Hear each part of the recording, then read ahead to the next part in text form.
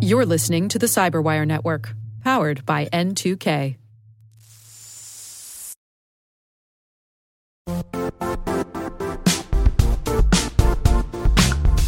The IT world used to be simpler. You only had to secure and manage environments that you controlled. Then came new technologies and new ways to work. Now, employees, apps, and networks are everywhere. This means poor visibility, security gaps, and added risk. That's why Cloudflare created the first-ever connectivity cloud. Visit cloudflare.com to protect your business everywhere you do business.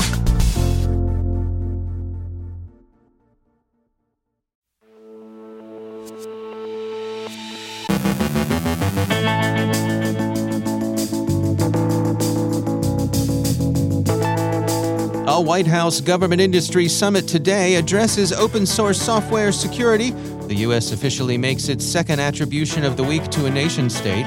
Israel arrests 5 on charges related to spying for Iran. Citizen Lab finds Pegasus in Salvadoran phones. Ukraine arrests a ransomware gang. Thomas Etheridge from CrowdStrike on the importance of threat hunting for 0 days. Our guest is Dr. David Bader of the New Jersey Institute of Technology, discussing the challenges of securing massive-scale analytics. And ransomware hits U.S. state and local governments.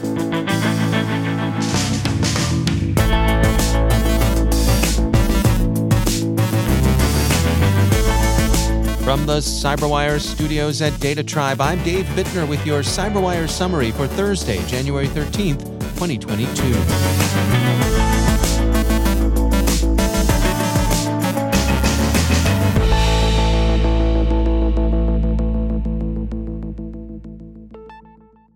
The direct warning of a Russian threat to U.S. infrastructure that CISA, NSA, and the FBI jointly issued earlier this week came after some weeks of work to find and remediate vulnerabilities in the Apache Foundation's vulnerable Log4j open-source library.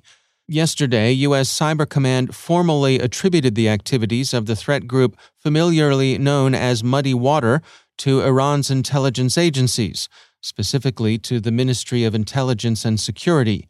Among the tools the group uses are variants of the open-source PowGoop DLL sideloader.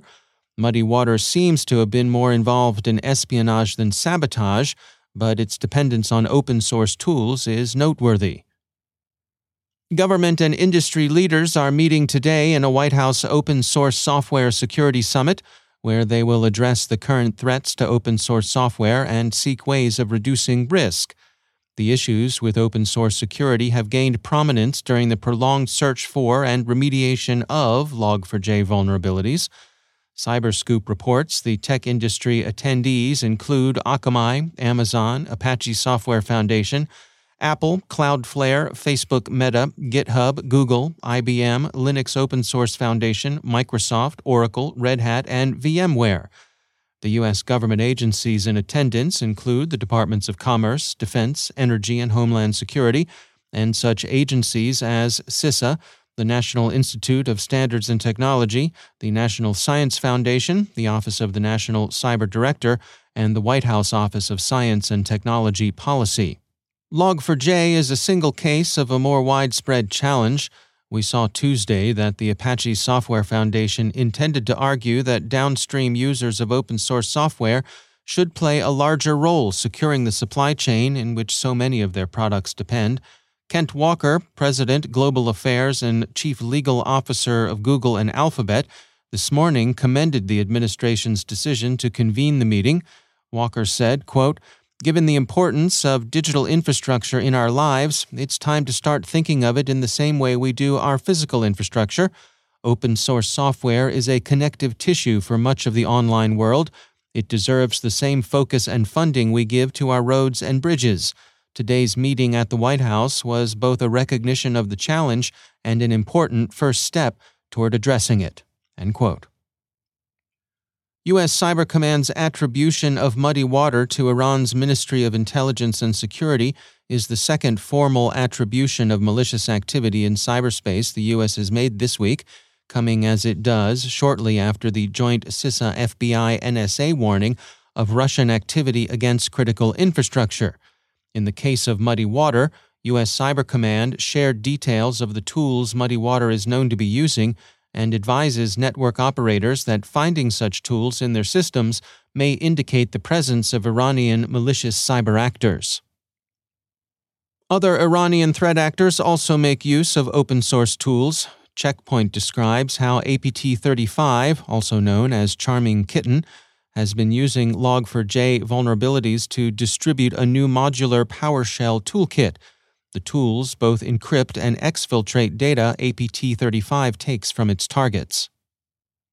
Israel has arrested 5 people on charges connected with alleged Iranian espionage, Bloomberg reports. 4 women and 1 man were arrested.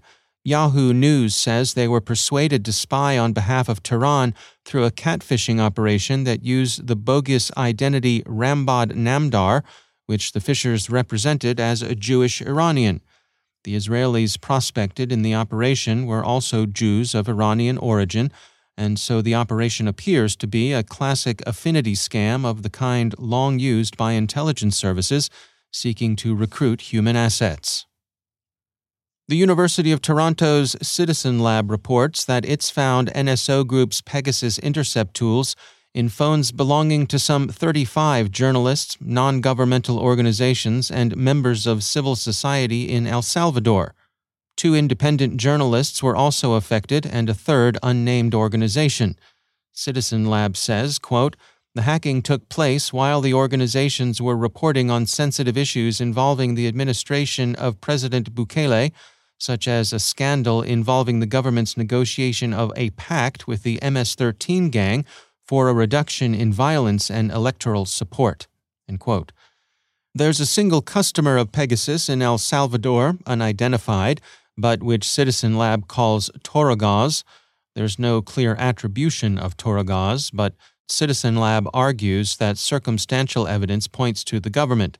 While there is no conclusive technical evidence that Toragaz represents the Salvadoran government, the strong country-specific focus of the infections suggests that this is very likely.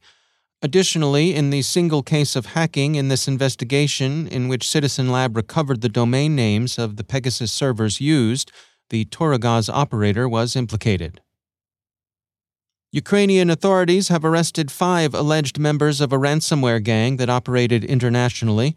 Exactly what ransomware group they're associated with is unclear, but Ukrainian police say that they operated against at least 50 targets and used a variety of identities on the dark web. A man said to be the leader of the group was arrested, along with his wife and 3 alleged accomplices. The police also seized bank cards, phones, computers, flash drives, and it hardly needs be mentioned, 3 cars, because cybercriminals like their cars. And finally, ransomware attacks continue to hit a broad range of U.S. state and municipal agencies, including health departments and schools. The state of Maryland has confirmed that a cyber incident that began on December 4th was indeed a ransomware attack against the state's Department of Health. The department's IT staff noticed anomalous behavior in a server and reported it to responsible state authorities, who work to contain and remediate the incident. The state is satisfied that the damage has been contained, but that it's exercising caution in restoring services. Bernalillo County, New Mexico, has been working to recover from last week's ransomware attack, with many services still disrupted. The Verge reports that among the affected institutions was the Metropolitan Detention Center, the Albuquerque Jail, which has effectively been forced into a lockdown. And KRQE reports that a cyber attack's effects have spread to the Albuquerque public schools, which have had to close today. Details on this particular attack are still sparse, and while officials hope to be able to reopen tomorrow, they're still working to fix systems they regard as essential to both instruction and student safety.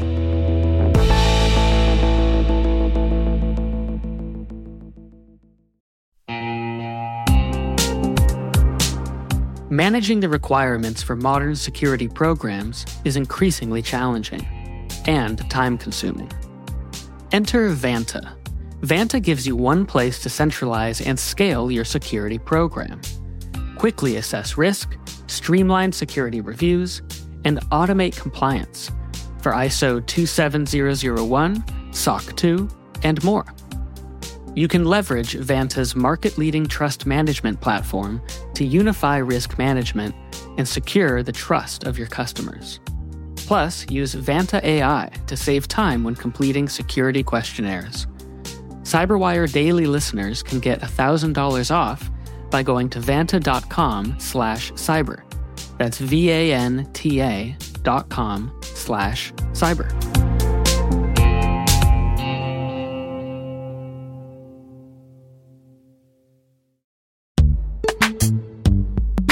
In the dynamic world of enterprise security, identity architects and IT leaders face a major challenge.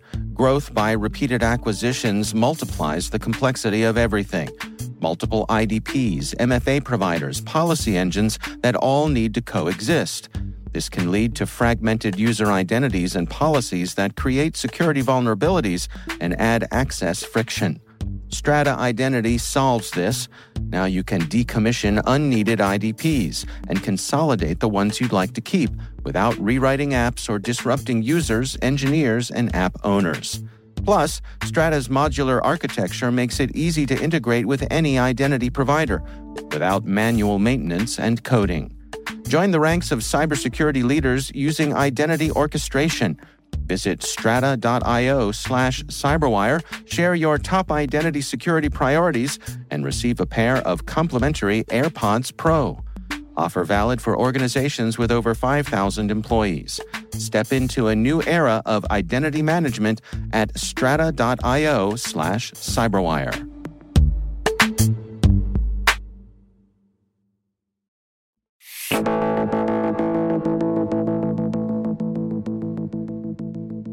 When considering the data computers collect, everything from system logs to medical information, atmospheric measurements to personal location data, a phrase you'll hear often used is a fire hose of data, the notion that there's so much data coming at us, it's a challenge to even channel and contain it.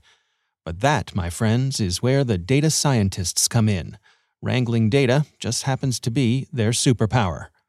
Dr. David Bader is Distinguished Professor and founder of the Department of Data Science at the New Jersey Institute of Technology and also inaugural director of the Institute for Data Science at NGI.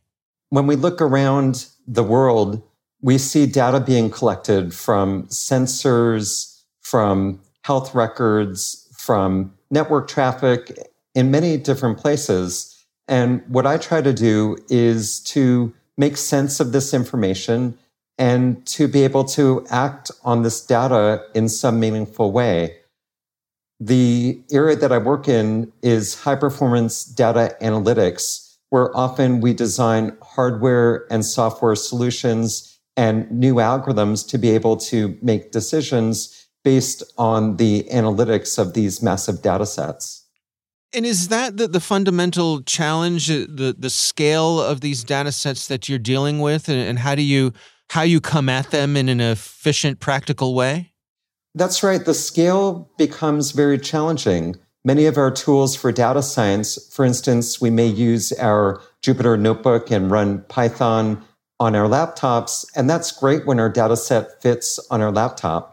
But when we have data sets that are much larger, for instance, terabytes in size, that no longer is feasible, and we need to design new solutions. So that scale is a challenge, as well as the interactivity with analyzing these massive data sets. So being able to ask a query and get an answer back as you sit there, as well as some of the algorithms need to handle the fidelity that you need to see when you get to these large data sets. Can you give us an example of this sort of thing that people would be able to wrap their heads around? What sort of applications does this have in the, I guess I'll use the word real world, even though that might not be the best term for it. Sure, that's a great question. And we regularly work with data sets coming from many different disciplines. For instance, in healthcare, rather than looking at just an individual patient, we may be working with an entire database of hundreds of thousands of patient records and trying to understand individual patterns among those patients. So it really gives you the power to analyze across these really large data sets. But also in cybersecurity, we often have system logs, and these system logs could go back in a very long amount of time in previous history and really cover many different areas within an organization. So rather than just taking the last day of logs, we could look at the last 10 years of logs. And we also want to move from just reporting anytime an intrusion occurs to really predicting and understanding concerns before some egregious event happens. So for instance, after an intrusion, we may collect logs to understand how the intruder got in, what did they touch, what did they exfiltrate, what did they damage, and learn from that. Where we'd like to get to is being able to use all of these logs and data in near real time, not to report the news after something bad happens, but to predict and to really have the capability to stop future attacks. As you and your colleagues are doing the work that you do, what part do considerations of security and privacy play? Security and privacy clearly are a part of everything that we do. When we've worked on problems, for instance, insider threats within large organizations, we normally worked with data sets where individuals within the organization were explicitly informed that they would be monitored within those organizations. We've also designed data structures where we have fields that will record the provenance of data and help maintain access control within very sensitive data sets. It's always a concern in data science for understanding security and privacy of these data sets, and we aim to push the conversation as we move to analyzing these massive data sets. You know, you mentioned doing work through things like DARPA grants and so on and so forth. Is there a certain amount of national pride in the work that we're doing here that we remain a leader in this area? I think so. The United States is really poised to accelerate what we're doing with high-performance computing, and especially for problems in cybersecurity and nation-scale security.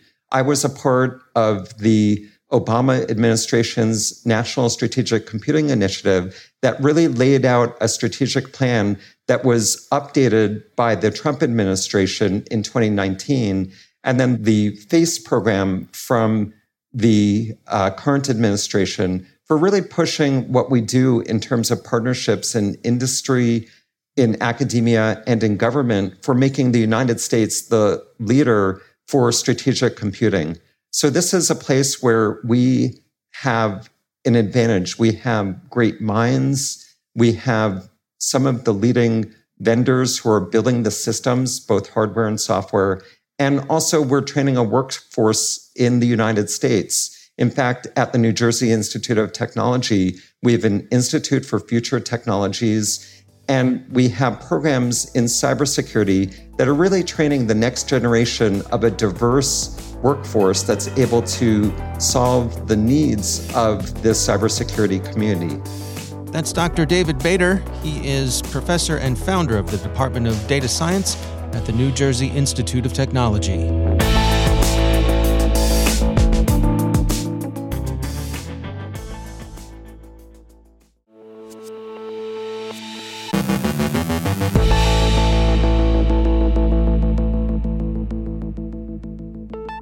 And I'm pleased to be joined once again by Thomas Etheridge. He's Senior Vice President of Services at CrowdStrike.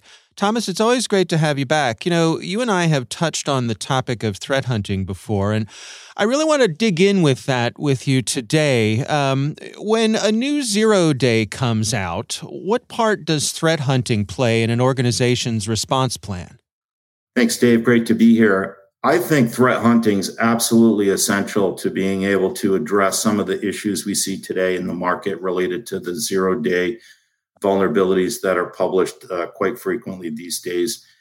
Threat hunting allows an organization to look past the exploitation of the vulnerability into what a threat actor could be doing in an environment after that exploit's occurred.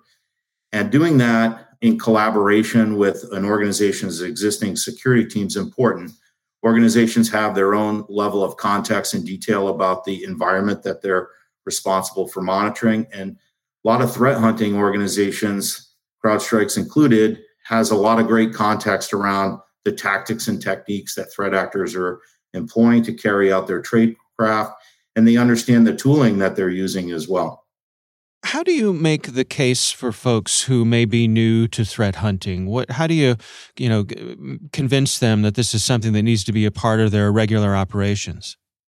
Dave, the best way for me to describe the impact that threat hunting can have on an organization is that there is no perfect solution from an endpoint detection capability to be able to solve for every vulnerability or every exploit that exists in the market today or that will exist in the market in the future. The need to be able to look past initial entry of a threat actor into an environment and be able to understand what tooling the threat actor is using and or deploying in the environment, what their motivations are, bringing intelligence and an understanding of threat actor tactics and techniques to that contextual understanding of what the threat actor could be doing to carry out their mission is really critical. And threat hunting is important at a more mass level as well, because a lot of organizations can build threat hunting capabilities in their environment, but not understand the context of what might be happening in the same industry vertical or in the same region or geography. To bring that context to a threat hunt is really critical. When it comes to organizations dialing in their implementation of threat hunting, what are your recommendations there? Everyone has a limited amount of time. They have a limited amount of budget. When they're turning those knobs as to what they're allocating their resources towards, where does threat hunting fit in? Well, I think you got to look at the landscape and have an understanding of what's going on in the market. In the telemetry that CrowdStrike collects, in the last year, approximately 75% of the intrusion attempts we saw in 2021 have been associated with e-crime threat actors. Those are actors that are financially motivated. They're looking to deploy malware, ransomware into an environment, possibly exfil data that they can use to extort a ransom payment. The threat actors on the e-crime side have been prolific, and that's not new news. But understanding where you're vulnerable in your environment is important as well. 88.41% of the intrusion attempts we looked at in 2021 from a threat hunting perspective targeted the Windows operating system. So if you're a prolific Windows shop, understanding the security and patch level of those assets, whether or not they're vulnerable to an attack, those are things that are important to invest in from a threat hunting perspective. Last thing I could point out is the tool set that threat actors are using. It's not uncommon for threat actors to use similar tools and technologies that exist in many of the environments today, using PsExec, Cobalt Strike, Mimikatz, Bloodhound, Defender Control. A lot of those tools are pretty standardized in a lot of organizations today, but threat actors are able to take advantage of those tools to remain persistent in an environment. Being able to monitor and threat hunt against those types of tools and understand how they're being used is really critical. All right. Well, Thomas Etheridge, thanks for joining us.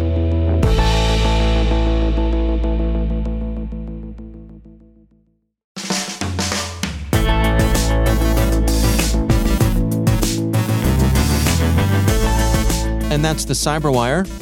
For links to all of today's stories, check out our daily briefing at thecyberwire.com. The Cyberwire podcast is proudly produced in Maryland out of the startup studios of Data Tribe, where they're co-building the next generation of cybersecurity teams and technologies. Our amazing Cyberwire team is Elliot Peltzman, Trey Hester, Brandon Karpf, Eliana White, Puru Prakash, Justin Sabi, Tim Nodar, Joe Kerrigan, Carol Terrio, Ben Yellen, Nick Valecki, Gina Johnson, Bennett Moe, Chris Russell, John Petrick, Jennifer Iben, Rick Howard, Peter Kilpie, and I'm Dave Bittner. Thanks for listening. We'll see you back here tomorrow.